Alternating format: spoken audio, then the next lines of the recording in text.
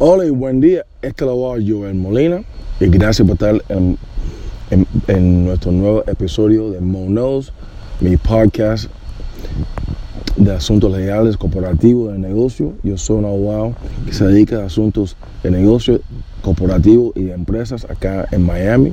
Si en algún momento necesitas hablar conmigo, te invito a visitar mi página web joelmolina.com, a través de Joel con Y, molina.com, y puedo hablar conmigo al 305-548-5020. La franquicia. Una franquicia, muchos lo conocemos como McDonald's, lo conocemos como Subway, Domino's Pizza. Son cadenas de restaurantes y distintas empresas que tienen presencia a nivel mundial. Pero mayormente muchas de las franquicias que están repartidos mayormente solamente en uno o dos estados, muchas veces solamente en una región de un estado. La franquicia es una manera de operar que ayuda a los empresarios de distintas maneras. Si eres la franquicia que vas a iniciar, mejor dicho, si eres una empresa que vas a iniciar una franquicia de tu negocio, te ayuda a expandir tu marca, ayuda a expandir tu negocio y al mismo momento poner menos riesgo en su propio capital, porque ahora estás expandiendo con la capital de otras personas que están listos para invertir en tu empresa de forma operativa en otras regiones locales dependiendo del acuerdo. Y como empresario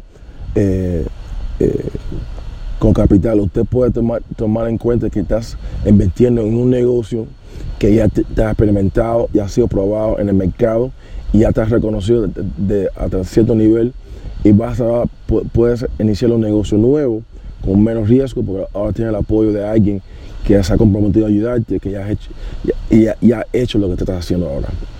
Una franquicia está dominada mayormente entre un acuerdo de franquicia, un franchise agreement, entre el dueño que inicia la franquicia y el empresario que está comprando una parte de esa franquicia. Estos acuerdos son muy importantes porque en el contexto de franquicias, eso que lo domina la relación en todos modos.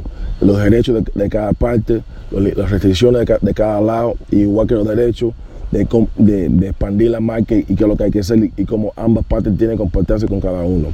Aparte de ese acuerdo, franchise agreement o el acuerdo de franquicia, tiene que tener ciertos documentos junto con el contrato, hablando sobre la historia de la empresa, de la franquicia original, la historia de las demandas, la historia sobre el capital que hay que invertir.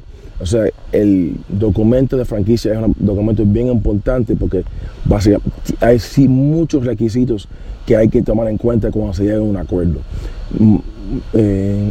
Estos espacios esta industria, de franquicias son dominados mayormente por leyes estatales, o sea que puede cambiar de estado a estado, y tienen un poco de ley federal involucrado.